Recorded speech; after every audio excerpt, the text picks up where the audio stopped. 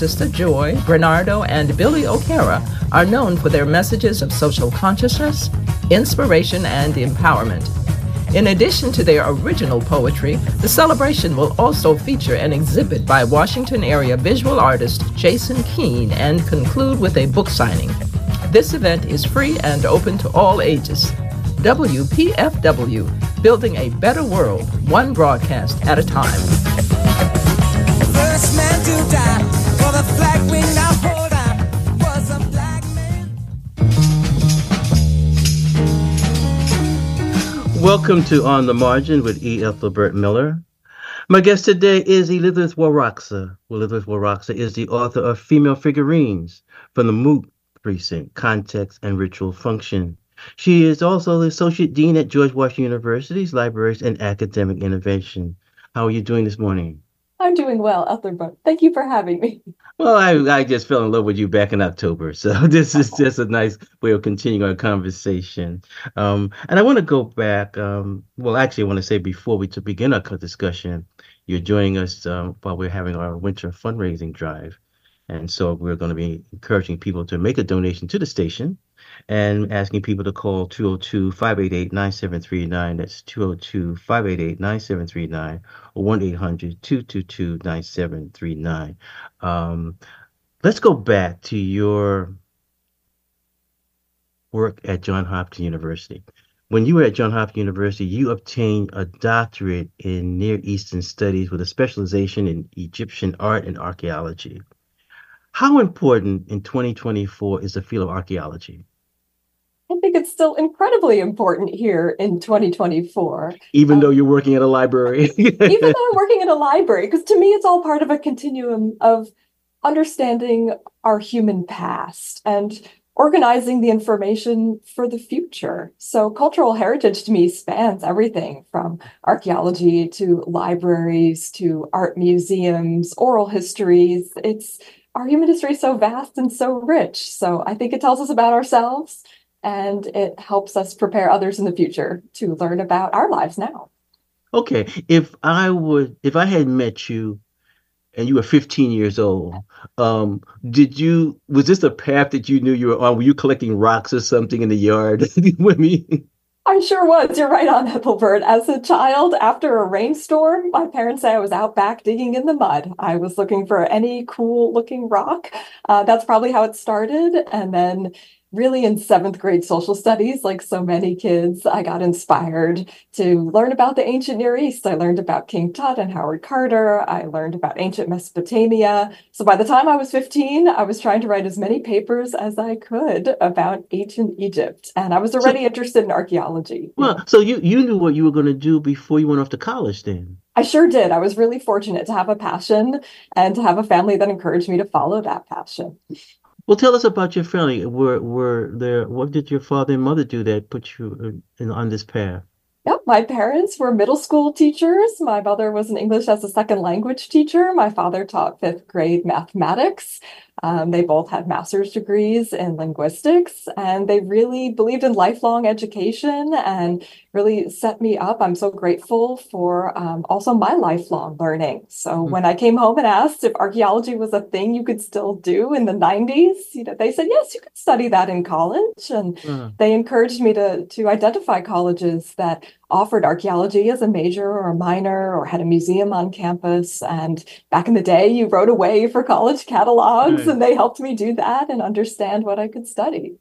When I was at Howard University, I would meet a number of young people, and they wouldn't say archaeology. They would say, oh, I'm interested in cultural anthropology, and I was wondering in terms of the connection between the two fields. Sure, absolutely. Archaeology is very much based in the dirt, if you will. It's very much excavation focus. Cultural anthropology can span many other types of human inquiry. It might be interviews. It might be studying religious traditions. It's very much that anthro, that focus on people. So whereas archaeology might uncover artifacts to do with animals or plant life and also people, cultural anthropology is so much based on our human trends and experiences. So they're absolutely related. Would encourage folks to learn about both because they really intersect. Now you might recall when we first met, I would say, "You understand hieroglyphics?" You know that's immediately when I said, "Okay, I definitely have to get you on my show because you don't bump into somebody like I'm into hieroglyphics." But talk about how difficult that is in terms of learning. Sure, absolutely. It was required for my doctorate to learn all phases of the ancient Egyptian language. So, ancient Egyptian persisted for thousands of years, and we always start off learning what we call Middle Egyptian. It's kind of like learning Church Latin. It is the fullest form of the ancient Egyptian language, which is an Afroasiatic language. It's related to modern Arabic and Hebrew. It has all the grammar and vocabulary and rules of any other language you might learn. Is it as difficult as Sanskrit? Yes, I would say it's as difficult as Sanskrit or learning any other non-Western language that is also in a non-Roman alphabet. So hieroglyphs have the birds and the plants and the shapes we're familiar with, but there's also script forms and Coptic, which is ancient Egyptian written in Greek letters, which is really handy because then you have vowels. So in the other forms, you don't have vowels indicated in the writing. I would say it took me about 3 years to get to fluency with ancient Egyptian, and I was really privileged to teach it later. And who were you talking with? Right. I mean, it's you get a facility by reading it, so you become in dialogue with the ancient Egyptians through reading. We have a way to pronounce it out loud in our So classes, you don't get into like a Lyft or Uber and have a conversation with your driver. No, unfortunately not. I mean, believe me, I wish I could interview some ancient Egyptians about their everyday life. It's mostly a language reading facility. Yeah. Well, going back to when you were digging in the mud behind the house, did you have an affinity for language? I know some people like language comes very easy to them. I would say I didn't originally have an affinity for language.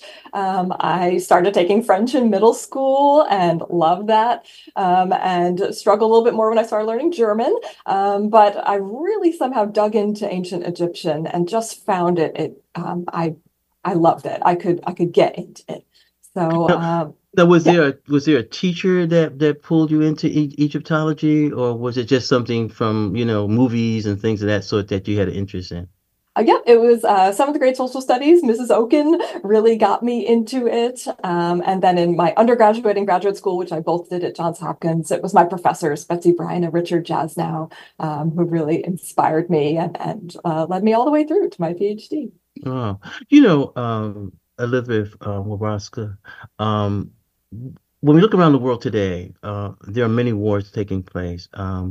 We hear each day about the loss of human life.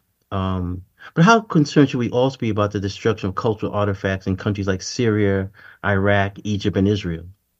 It's hugely concerning. And to the greatest extent possible, we should preserve our cultural heritage institutions. I know that there are cultural heritage professionals who do work, for example, with the military to try to identify sites that should not be affected, if at all possible, because that's our human record. And so many of these primary resources are irreplaceable. We cannot replace a papyrus or a mud brick tablet that was written 4,000 years ago. If it's been scanned digitally, well, that's one way to have a digital surrogate to read it into the future using the technologies we have. But these one-of-a-kind primary resources are so valuable and truly irreplaceable. Hmm. Did you have any contact with like UNESCO? I did not in my work. I didn't happen to, but of course they're deeply engaged in identifying and naming all the time new cultural heritage locations for posterity. Right. That's why I was concerned. I think it might have been during the Trump administration. We were talking about like, pulling out of UNESCO, not providing Mm. funds for it. But at the Mm. same time, I think in terms of long term, like people like yourself doing the research, that Mhm. that that can set people back. Oh, for sure. And UNESCO led the way in making sure that the transport or the looting or the illegal trade of artifacts should have been stopped in 1973. They're the ones who set forth the regulations that we should all be following. Hmm. Now, you were fortunate to go on an archaeological expedition. This is, I guess, part of your research at John Hopkins. You know, uh, what is it like to be on an expedition? I mean, do you like pack up like a whip and the other things that you got to take? I mean, you have a backpack. What I mean, what does it mean going on an expedition?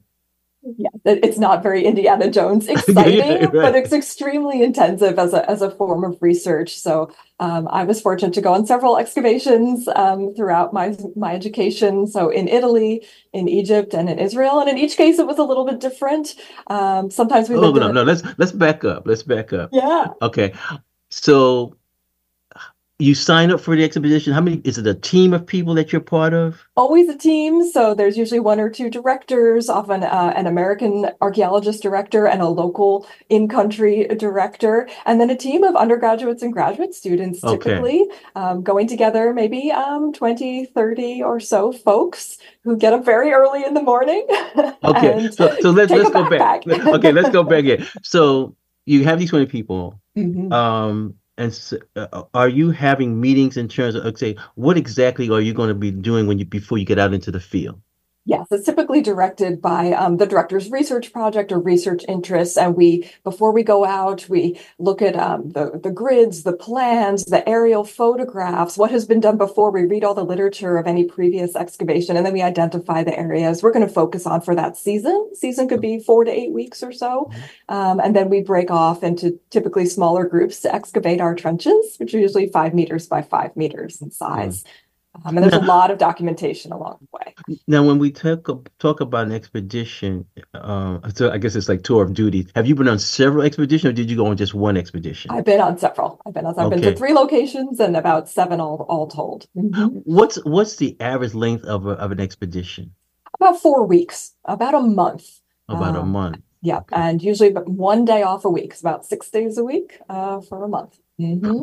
And when you take that month, I'm assuming based on climate that there's certain months that you say, okay, we're not going because it's raining or there's some sort of sand storm.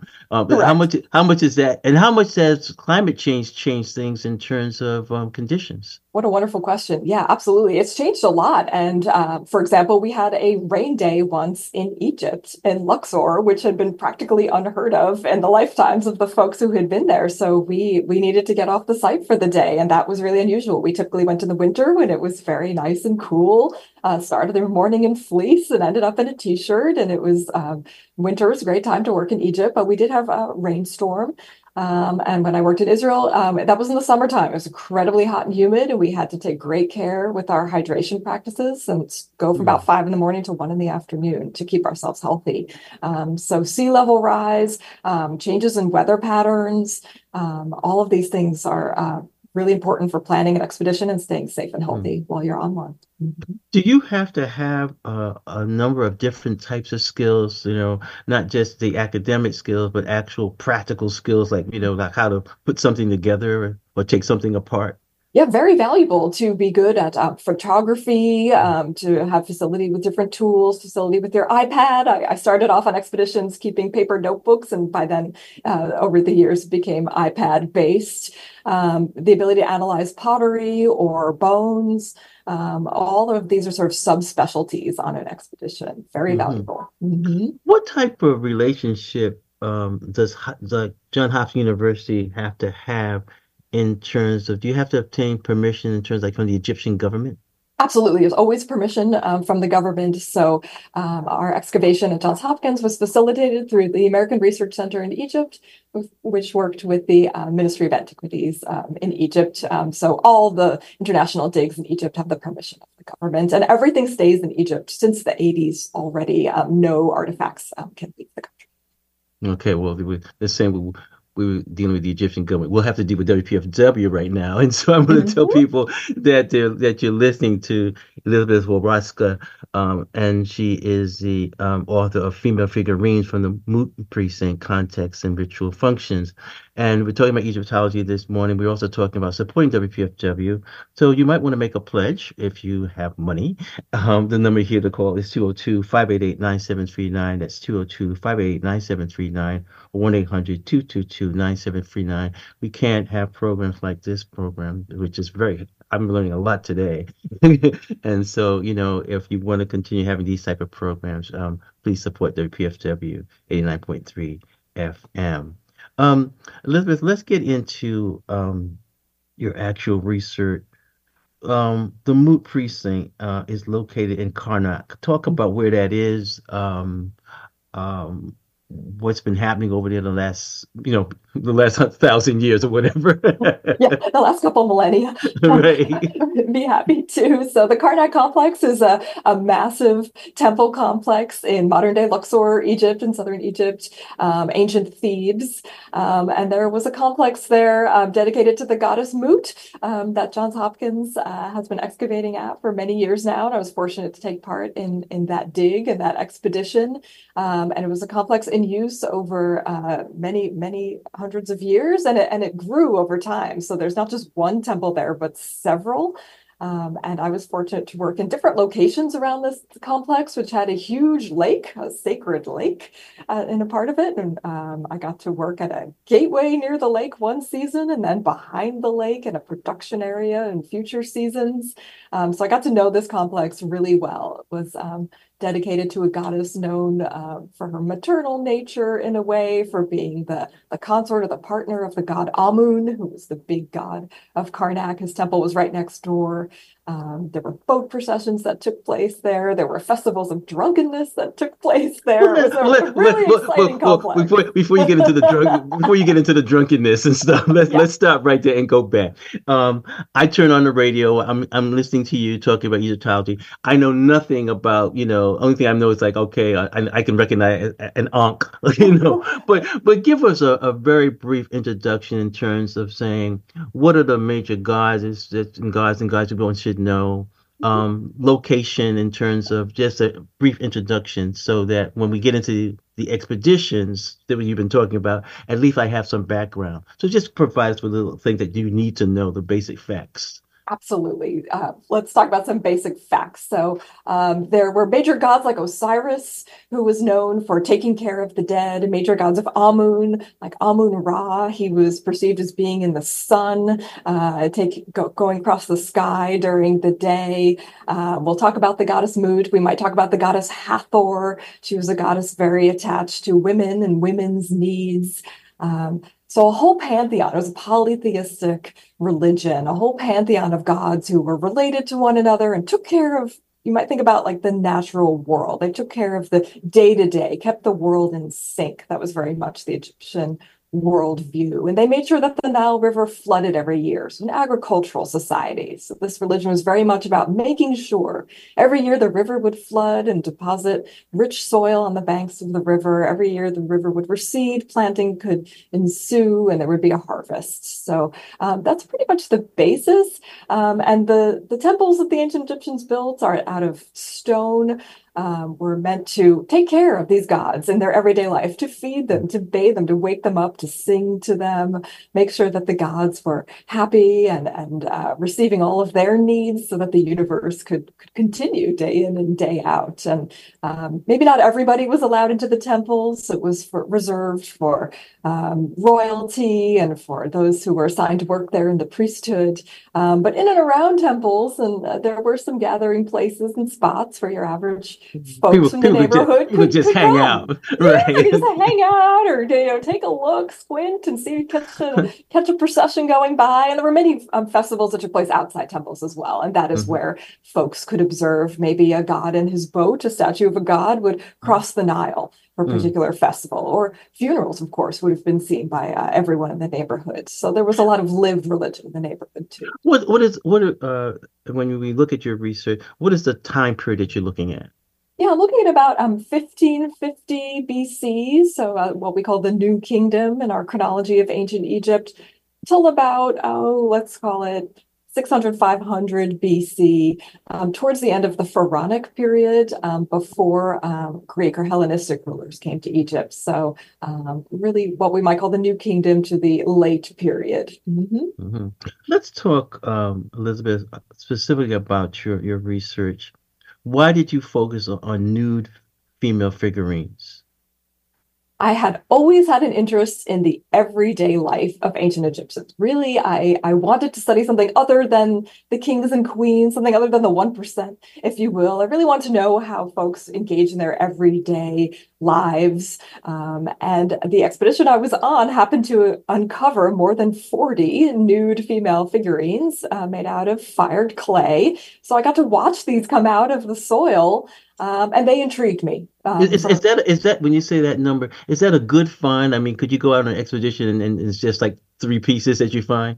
Yeah, I feel like 42 was a good number over the years I was there. It was quantity enough that I thought, well, this was a fairly typical practice at this temple. This seemed like it was telling us something. These figurines were activated or used at this temple complex. There were other kinds of figurines. We found too some animal figurines, but these nude female figurines really grabbed me. I've been interested in them for years in my religion classes, so to see them on an expedition got me even more deeply engaged. No, I'm assuming that you're saying you're also probably looking at fragments, right? Correct. So what intrigued me a lot about these figurines was every single one of those 42 was broken when we excavated them. And that's why the subtitle of my book includes the word context, because it's really important to me to dig into the fact that they were mostly found in trash and they were mostly found broken. And that's another message. That's another signal and trend that these figurines were discarded. They weren't kept throughout a long period of time. They were used, broken, and thrown away. How do you come to the conclusion? I mean, it seems as if you're finding fragments, and it seems there must be a considerable degree of projection and question like what if. So, I Mhm. mean, how do you put the crossword puzzle together? Yeah, I had great guidance from my advisors on this. So I had to put it together in a couple different ways to make an argument about how these figurines were used. One was that they were very plainly found in trash, as we could see from the stratigraphy or the horizontal layers of the trenches we were excavating. They were very clearly out of their original context and in a place with other kinds of garbage too. And then I had to look into how they were made and how strongly they were fired to be these very hard and difficult to break clay pieces. And I thought, well, if you wanted to break these, you really had to make an effort. So I looked into the tensile properties of clay and how hot a kiln had to be to fire these and how difficult it would be to break them. And Was some of these figures were they broken in terms of during rituals? yes, I definitely think they were broken during rituals because they were broken in the thickest part of the figure. They weren't broken accidentally. If you dropped one, they might lose a little nose or a toe. But what I discovered is they were broken laterally, cleanly across the hip or thigh region, and you would really need to deliberately do that kind of breakage. And they were painted red too, or Mhm. sometimes in multicolor. And that also led me to believe, well, this red had a meaning. Red in ancient Egyptian art can be good or bad. And I suggest that they were used to absorb something negative, and that's why they were Mhm. red. Why are they nude? I think they were nude because they were symbolic of good health. I think the image of a nude woman in ancient Egyptian art was representative of you're healthy, you're fertile, you could have children. It was very important in So antiquity. I'm assuming the men were unhealthy and that's why they don't show up. Yeah, I don't know because it's so curious. There are almost no nude male figurines. Yeah, Is that something where that's part two of your research? could be for sure. I often think about what part two might be. Right. Could be. How are you're talking about these rituals and I guess that some of these things are probably tied in with incantations. Hmm. Yes. So that was another aspect of my research was because we have a pretty voluminous textual record from ancient Egypt. What did the text say about these figurines? And I was able to identify the ancient Egyptian word or words used for these. And it seems like they were used in magical medical rituals. So I found mention of clay images to So this gets back to your knowledge of hieroglyphics. exactly. I was able to So bring in the text and the image so all together. I'm assuming now that because of your research, you probably have knowledge of certain special incantations that when you're at meetings at GW, you can just put a little curse on somebody. I'll admit I'm a little superstitious. You're My not colleagues you're know. not cutting our library budget. Oh no, no, no, no. I will say any incantation for funding that's needed. Well, what I'm curious about, very curious about, is you go out to these expeditions. You're actually in the field, Mhm. but you also, I think, back in 2005, you spent a lot of time in the UK visiting museums, and Mhm. I was wondering in terms of do you first go out into the field, or say maybe the same way I asked you about preparing for the expedition? Mhm. Would you have had a different outlook on things if you went to the museums first? What a wonderful question. I think so. I think it was more important for me to be on the ground in context, watching the figurines come out of the soil together with other types of artifacts, and to be in that temple day after day, really feel the vibe there. I think it would have been different just seeing figurines behind glass in a case. Something I noticed in my research when I did start going to the UK was there had been a tendency in the past to glue these broken figurines back together and present them as if they were intact or whole, or they were illustrated in books as if they'd never been broken. But because I'd been on a dig and I'd seen them come out in pieces, I thought, well, this is not actually telling the accurate story. These were not excavated completely as complete figurines. They were excavated in pieces. So the museum doesn't always tell the story that I was able to determine from being on expedition. Well, Elizabeth Waraksa, let me ask you a personal question because you're talking about being in these temples. Are you or would you consider yourself a religious or spiritual person so that when you're in these temples, you get a sense of, they're speaking to me?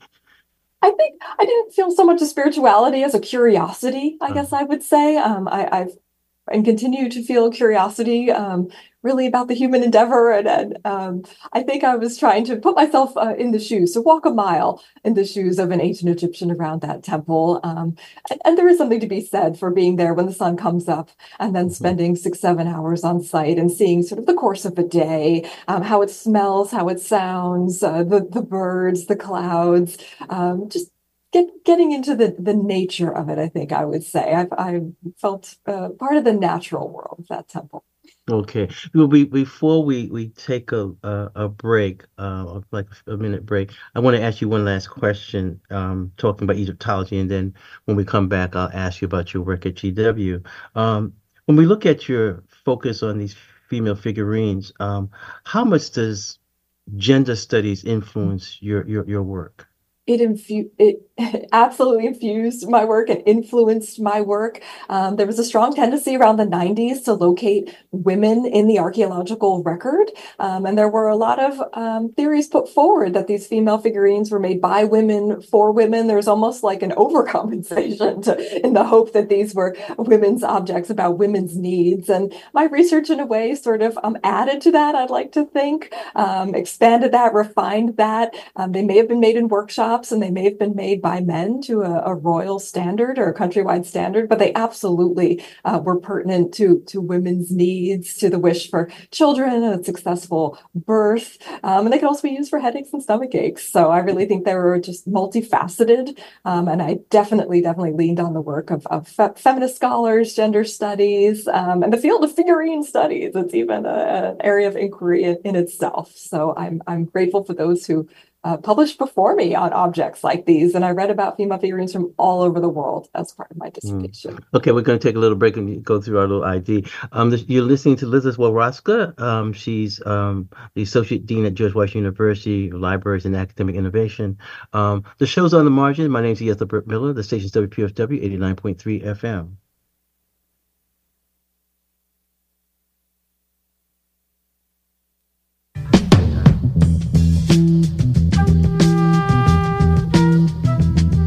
Gil Scott-Heron said, "The revolution will not be televised, and yet we've seen oppression, suffering, and resistance streamed in real time across this country and around the world, from Palestine to DC.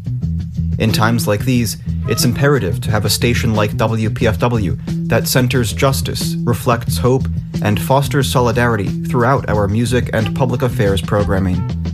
From February 4th through the 24th, we offer you the opportunity to partner with us in this critical work of liberation by donating during our Winter Pledge Drive and ensuring that WPFW will be here to chronicle the revolution. WPFW, revolutionary radio for revolutionary times."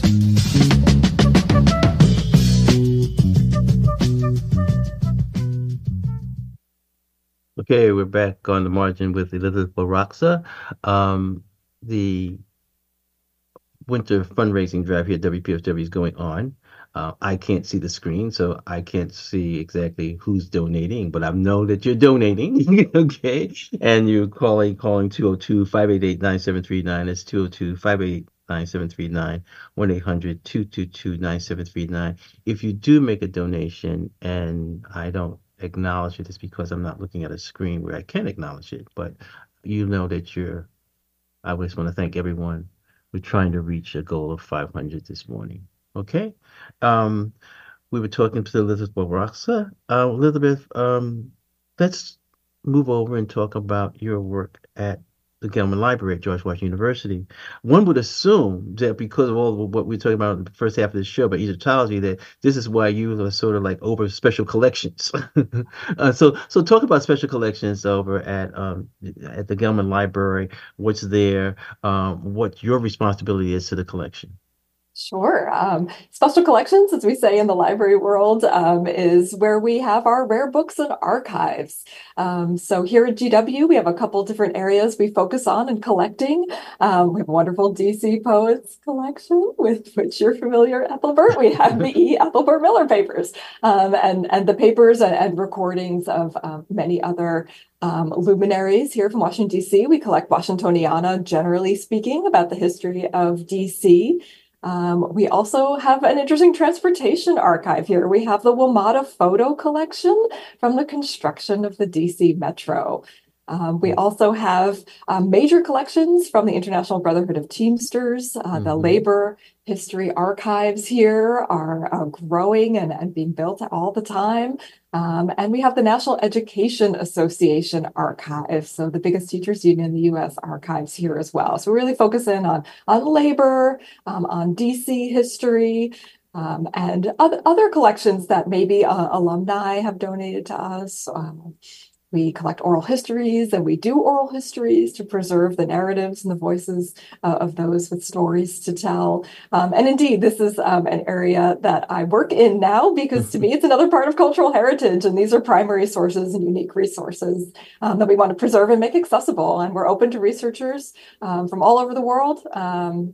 Come on down and come use our archives. Well, my guest next week has been using your archives because my guest next week is Eden Raskin, the daughter of Mark Raskin, who was the founder of the Institute for Policy Studies. And I know that she's making a film about her father, and has found the archives to be very, very helpful. But let me ask you this: in terms of many universities don't have special collections, and I was just wondering about the actual upkeep. What are some of the needs in terms of hiring specialists for those areas? How important is it to sometimes be an advocate for special collections when someone would say, well, how many people are going to use the special collections during the course of a year? Yeah, we do constant advocacy, and we have a wonderful team of librarians, archivists, staff members, and digital services specialists who together do the work of processing archives. So when archives arrive, we do like to arrange them, if we can, into a logical manner. Maybe it's chronological for examples. And we create what we call finding aids, so research guides to those collections. And that's really intense intellectual work. That's preparing archival boxes that are acid-free, that will be stored in a climate-controlled environment to ensure that these paper-based archives are accessible for the future. And then we have digitization specialists who also assist us with creating digital surrogates or archiving websites, born digital resources, we call them. So we always want to make sure we have a robust team because we never stop collecting, and we never stop meeting researchers' needs. We never know who's going to be coming in next, who has a documentary they're making or a film or a book they're writing and might need our collections, but we want to make sure it's ready and available for them, and we want to get the word out about the collections we have. And there's many different ways to do that. But we're really fortunate to have a wonderful team and to make when you say that, I was just wondering in terms of like when I think of special collections, I think of quote outsiders coming in, somebody working on a book, this and that. But I know that I could be an undergraduate student, be at my institution, and never go into the special collection because it doesn't really interact with me. How do you get more undergraduates interested in terms of using special collections and part of just writing a simple term paper?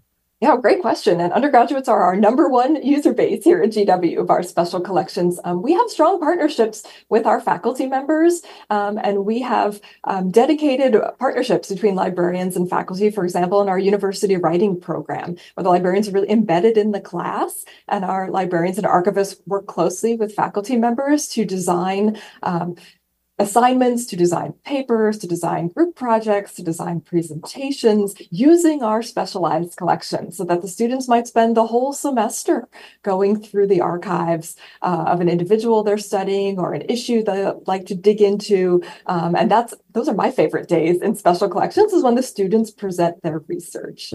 So with strong partnerships with faculty. How long does it take for a university like GW to acquire a collection? Is it a process of negotiations? Is it how do you deal with restrictions? It absolutely depends. Sometimes it might be a gift that's been foreseen for many years, and we're fortunate either to acquire it bit by bit, or perhaps it's a gift that comes after someone passes, and we're prepared for that. We have very robust deeds of gift that make sure that our donors know what we would like to do to make the collection available, but also where we will protect privacy. So we do allow, for example, for embargo periods, if folks would like to wait for something to be revealed maybe 5, 10, 20 years in the future, we can make that happen. And if we digitize a collection, we want to make sure we're not exposing any personally identifiable information that might put someone's privacy or data at risk. So fortunately, the field of archive special collections is really good in ethics and privacy. We'll talk about that. Could somebody show up as a donor, right? Say, okay, I've got this wonderful collection, and you say, well, we really don't want that. Occasionally, and mostly, we want to match the donor and their collection with the cultural heritage institution. You're being very diplomatic there. I am, you're probably saying to our listeners, don't show up on my door on tomorrow. Not at all. We'd love to hear about everything. But there has to be things, you have to make choices where you must say, okay, this is not going to work. But what I'm looking at is that there might be something that you say, wow, okay, it's not a match of what we have, but it's an extension of where we might want to go. That's right. Yes. And increasingly we are thinking about, okay, we're more than 200 years old, GW, and maybe we collected in certain areas for a while. Maybe we have enough of one kind of thing. Maybe we want to build in other areas. Maybe we want to hear more from people of color. Maybe we want to hear more from marginalized groups. Maybe we want to hear more about DC activism rather than national activism. Things like this. Maybe we want to expand our LGBTQ archives. And so we want to make sure we're also tied in with the curriculum. So as our faculty evolve their syllabi and their courses, we want to make sure we're aligned with that because we do so much teaching. So it's never stagnant, not at all. And we certainly may be expanding our collecting areas in the future and then sunsetting others. That happens for sure. Well, you've moved from the special collection. You're also responsible for dealing with the university archives. And the university is a growing organism, and that consists of different components. What's in the university archives that you would say is extremely valuable? Yeah, well, I'll try not to be partial. Everything in university archives is valuable. That is the historical record of the university's history. But some of the things we collect, for example, are the Board of Trustee minutes. I mentioned embargoes earlier. Those do tend to be embargoed for quite a number of years before they're released. But folks could also get permission if they need to look at it a little sooner before the embargo period's over. And that documents our trustees' decisions. Do you have anything from like George Washington? We don't have anything from George Washington, the man. Although we're named for him, we do not have his collections. Those are at Historical Mount Vernon, and we do work very closely with our colleagues there as well. They have their own archives at Mount Vernon. But you don't have some little artifact, something that was like on loan from Mount Vernon? Occasionally, the students will do exhibits together with a faculty member. They might combine artifacts from the university archives and artifacts from Mount Vernon to tell a story about George Washington. But we typically have the administrative papers of the university. And as we go through processes, for example, renaming buildings, that's really where the university archives come in, and where our student activists who might put forward a request to rename a building will come in and do research using the archives to help make the case.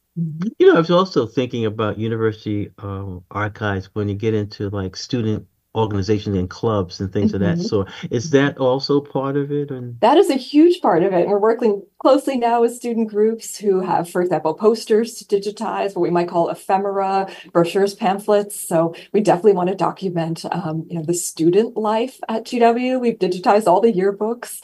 Of course, you can flip through those in the Internet Archive. But yeah, absolutely, it's not just faculty life or administrative life. It's very much about student life as well. is there somebody who has a job, part of their job description is to always be aware of various anniversary of university history, that this is the 50th year of such and such? Is that somebody's job? For sure. I think the Office of the President does a lot of that, development and alumni relations, and our university archivist as well is very engaged because we like to prepare to celebrate. When the bicentennial was a big year, it happened to be during COVID, but we had a chance to make many wonderful documentary films, and that was really exciting. You know, I'm glad you said that because I remember when you said archivist just a minute ago, that's when we looked at issues of race. There were very few African American archivists who had that training. And I was wondering in terms of whether has that changed in terms of the field of library science? I believe that's changing and growing for sure. And I think there are a lot more spaces now for colleagues to work at cultural heritage institutions that align with their values or with their own history. Absolutely. So whereas librarianship may have been traditionally very white and very female, that's changed a lot, certainly in the last, I want to say, and during my career, 20, I know about the librarians, but I know specifically about the archivists. Archivists too, as well. Yep. They've trained in the same programs as librarians. They all tend to receive a Master of Library and Information Studies. And I think digitization has also really changed how we interact with archives and special collections. The ability to make digital exhibits, to remix, reuse, present in new formats. Our digital cultural heritage has really made everything so much more accessible and really deepened our learning about ourselves and our history. How do you, that's part of your responsibility, digital services. How do you stay on top of that with a changing technology in terms of costs? Oh, yes. It's a lot. It's a lot to keep on top of. So while costs may have gone down in the realm of maybe, let's say, storage, so we have the cloud now, and you can get storage in bulk. It's no longer on your own personal hard drive, for example. That might have come down in costs. There are other areas where costs continue to increase for digitization. For example, we want to make sure our digital collections are accessible to those who perhaps might need assistive devices, screen readers, captioning, and adding those resources, which we're happy to do, does nevertheless come with costs, with people time and with technology. So we do have to keep an eye on that. We tend to ask donors if they donate a collection that they might want to be digitized, if they could also perhaps provide some monetary support for processing and digitization. Well, in terms of, I like you use that word donors because that's what we need here at WPFW, donors, okay? And we're hoping that people will help us in our winter fundraising drive. The number here to call to make a donation is 202-588-9739. It's 202-588-9739 or 1-800-222-9739. We have a few more minutes as we are listening to Elizabeth Baraksa talking about, Egyptology as well as what's happening over at George Washington University. I found it a very interesting show this morning, and so I hope that you do. And we'll call 202-588-9739 or 1-800-222-9739. Elizabeth, you're also responsible for what I felt was, I didn't know what it was about. Global resources. I said, what is that? That's like it's like you got Sun Ra albums over there. Something, what do you got? Global resources. What is that about? Yeah, Global Resources, what we call our international collections for research here in the library. And we collect resources in the languages other than English that are taught at GW. So we have robust collections in, for example, Russian and Arabic and Chinese, Japanese, and Korean. So our Global Resources is where our colleagues studying international politics or international languages and literatures can come use those resources in the vernacular. And that's also a passion of mine. I was previously a a librarian for Middle Eastern Studies, and in that role, I was able to collect resources in all of the language of the Middle East to make sure they were accessible for folks who can read and dig into those areas and are looking for resources without having to travel. Well, let's walk you this, and I think this might be very important to our listeners. We were talking about expeditions. You're talking about your job description. What is a typical day for Elizabeth, Waraksa to go through? Because, you know, you just described a lot of different things. Okay. Are you a person that's tied up in a lot of meetings? Are you actually walking around the campus of GW? What are you doing?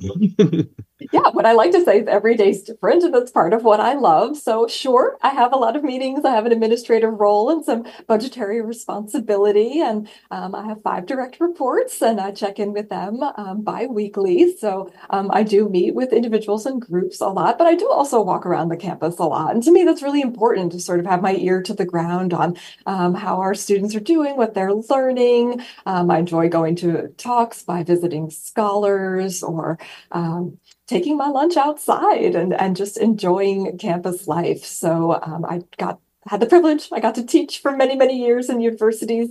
And while I'm not teaching so much anymore, I do enjoy my responsibility, which is for the entire library as an academic innovation organization. In a way, I have to own the whole organization, as my dean likes to say. And I get to make strategic decisions about where we're going to deploy our resources, human and financial. And that's really exciting because we're usually looking ahead, like you say, we're looking ahead to big anniversaries, to our next exhibits, to our next digitization project. And I really enjoy that strategic part of the work. I was when you say that, I was wondering in terms of the problems that you may encounter in terms of the challenges where you were out at expeditions when we began this show and what you were doing at Hopkins. I know that sometimes people, they enjoy their work that they're doing, but they're like saying, I wish I was back in the field. I wish I was writing books. Did you still have where you're looking over your shoulder and say, well, like I want, there's another book I would like to write? Absolutely. There's another book in me, and I'll probably never let that go. So TBD, hopefully I can come back on your show with another book one day. I miss the teaching. I miss the field work. I miss writing, but I do a different kind of writing now. So I actually enjoy writing, for example, grant proposals or writing for the web. So writing for the public, which is a different kind of writing than my research monograph writing. So I've enjoyed the opportunity to switch into something a little bit different in my career. But Egyptology will always be my first love, my vocation. Right. But library is a very close second and really a wonderful career path. Well, let me ask you, we went and we talked about you being in charge of Universal Archives, the global resources, digital and everything. When you got your job at GW, were the things that you say, I have no idea what this is all about? I'm sure there were. Yes. I'll sit in at the next meeting and just nod my head. Oh, I think I sat in on many meetings for months, simply nodding my head and taking copious notes and then learning the internal lingo and acronyms. Yeah, I say that because, when on a serious note, when you look at your responsibility with digital services, it's like a lot to learn. Mm-hmm. It was a ton to learn. And I was privileged to work on something called the Digital Library of the Middle East just before I came to GW. So an open access aggregated digital library of Middle Eastern cultural heritage. It was incubated through grants from the Mellon Foundation. And I was fortunate to be a part of the early days of that digital library. So I learned a lot through that. That really helped me out when I got to GW to understand our digitization and things like metadata and crosswalks and platforms and all that inside lingo. But yeah, I have a pretty big portfolio here. So I do switch between University Archives, Special Collections, Global Resources, and another area I oversee, which is undergraduate fellowships and research. So supporting our undergraduates going for nationally competitive fellowships. So it's really this broad, diverse portfolio that I just love every day. Let me ask you a question that you probably may have some insight on, and I guess it's a real concern. If you look internationally, we're talking about libraries here. what is the condition, like, say, of libraries, like, say, on the continent of Africa or in the Middle East, in terms of dealing with things of preservation, climate Mhm, changes, mhm, staffing, mhm, technology, and interfacing with, say, mhm. Europe or the United States? What's happening in terms of, like, say, the Middle East or Africa? Sure, it varies a lot. Certainly, air conditioning and climate control is a major concern all over the world, but especially in areas where we're seeing more extreme heat or weather events. So, most libraries and museums and artifacts should be at 70% Fahrenheit and 40% relative humidity to keep those artifacts safe and preserved for the future. And that can be impossible in certain Mm, conditions. So, that's always a concern. And I think educating the next generation of librarians and archivists is really key, but there are countries, for example, Egypt, that don't have those master's programs at their own universities, and they do need to turn to maybe more Western or European or US programs for those master's programs. And I think there's opportunities there. There's lots of international collaboration and international library organizations that collaborate on best practices and on the best kinds of building use and climate control systems. So it is really an international group of colleagues. mm, But of course, there's going to be areas where it's more challenging, especially to keep that preservation going than others. mm. You're talking about, air conditioning, things of that sort. I know that when we look at GW and we look at, the Gelman Library, you guys are going to be closed, for a Mhm. couple of months. What are some of the things that are taking place, and how important are these new developments at your library? Absolutely. We are excited that we will be getting a new HVAC system coming up over the next 3 years. So it's a major project. We're a 7-story library, and it's time. It's just simply time for new air handlers, new air exchange systems to ensure that our staff spaces and our collection spaces are as climate controlled as they can be. We're fortunate also to be a part of the Washington Research Libraries Consortium, which has a shared collections facility in Upper Marlboro, Maryland. And there it is the best of the best climate control. And that is where we keep most of our specialized collections. Mhm. They can get here in a day for any researcher who needs them. But we're fortunate to be a part of a consortium that also takes preservation very seriously, so that even though Gelman will be closed for a few weeks this summer, we can continue to circulate books through a sort of grab and go system and have our consortium partners also with us in lending and keeping our collections climate controlled. Mm. Sometimes when we look at, like, research, and this is maybe my last question to you, Elizabeth, we sometimes, if funding is not there, we set back a few years. When we look at the libraries at GW, was there any setbacks because of the pandemic? Oh, yes, definitely. I think going remote during the pandemic and remote learning and remote work was a really rapid change that was scary and stressful for all of us. And I think making sure our researchers understood why our reading room wasn't going to be open for a while, but that we would do our best once we could come back to the building to, for example, digitize collections and provide remote research materials and remote consultations. That was a pivot we did really successfully. So there was a disruption in the on-site services for sure, but I think we also learned a lot about what we were capable of and what we could provide digitally. And we've maintained some of the changes we made during the pandemic going forward because our patrons enjoyed it. Okay, well, I hope our patrons have been enjoying our show, our patrons here at WPFW. You're listening today to my guest, Elizabeth Waratska. She is the author of Female Figurines from the Moot Precinct, Context and Ritual Function. And she's also the Associate Dean at George Washington University Libraries and Academic Innovation. You've been listening to her during our fundraising drive here at the station.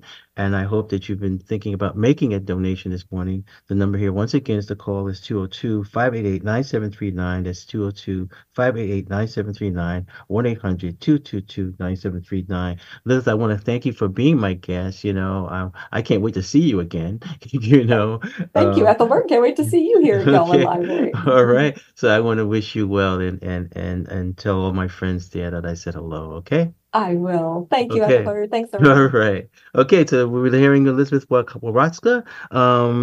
As I mentioned, she is the author of Female Figurines from the Moot praise, sing, context, and ritual function. My name's Ethelbert Miller. The show's on the margin. The station's WPFW 89.3 FM.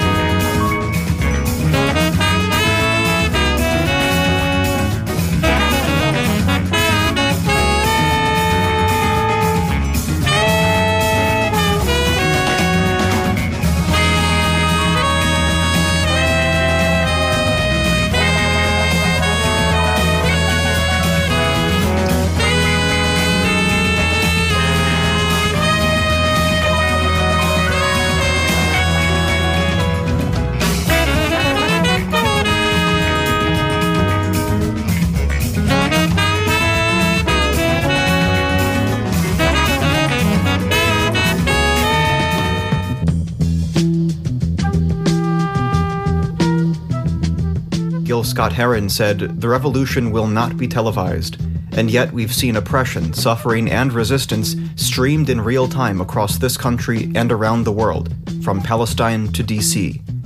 In times like these, it's imperative to have a station like WPFW that centers justice, reflects hope, and fosters solidarity throughout our music and public affairs programming.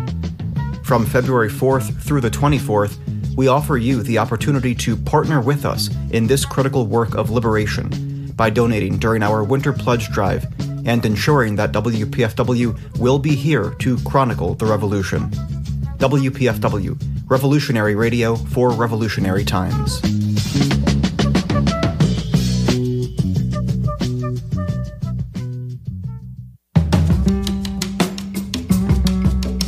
On Friday, February 23rd, 8 p.m., Strathmore presents prolific drummer, producer, and composer Makaya McCraven, blending jazz, hip-hop, and electronic elements into a modern, beat-driven sound.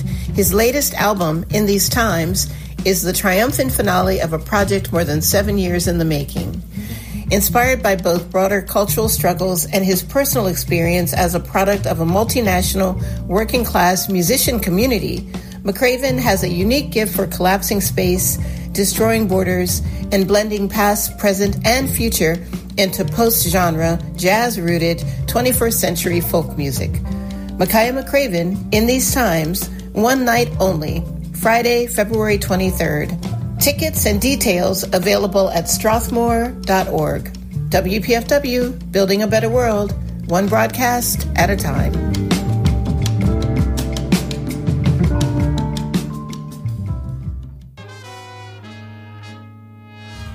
The 15th annual Mid-Atlantic Jazz Festival swings hard on President's Day weekend, February 16th through the 18th, at the Hilton Rockville, 1750 Rockville Pike, Rockville, Maryland. This year, they honor the grandeur of the big band era, featuring Delfeo Marsales and the Uptown Jazz Orchestra, Grammy Award-winning vocalist Lisa Fisher with the Orrin Evans Captain Black Big Band, and the incomparable Kurt Elling with the Mid-Atlantic Jazz Orchestra.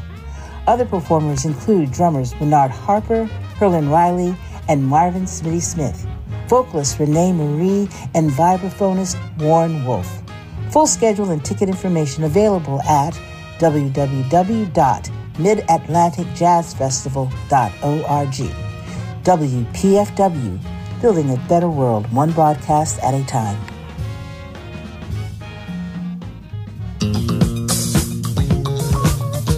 Collective Voices and the Francis Gregory Neighborhood Library invite you to celebrate Black history through poetry from 3:30 to 5 o'clock p.m. Saturday, February 24th at 3660 Alabama Avenue Southeast, Washington, D.C., as they present African Americans and the Arts.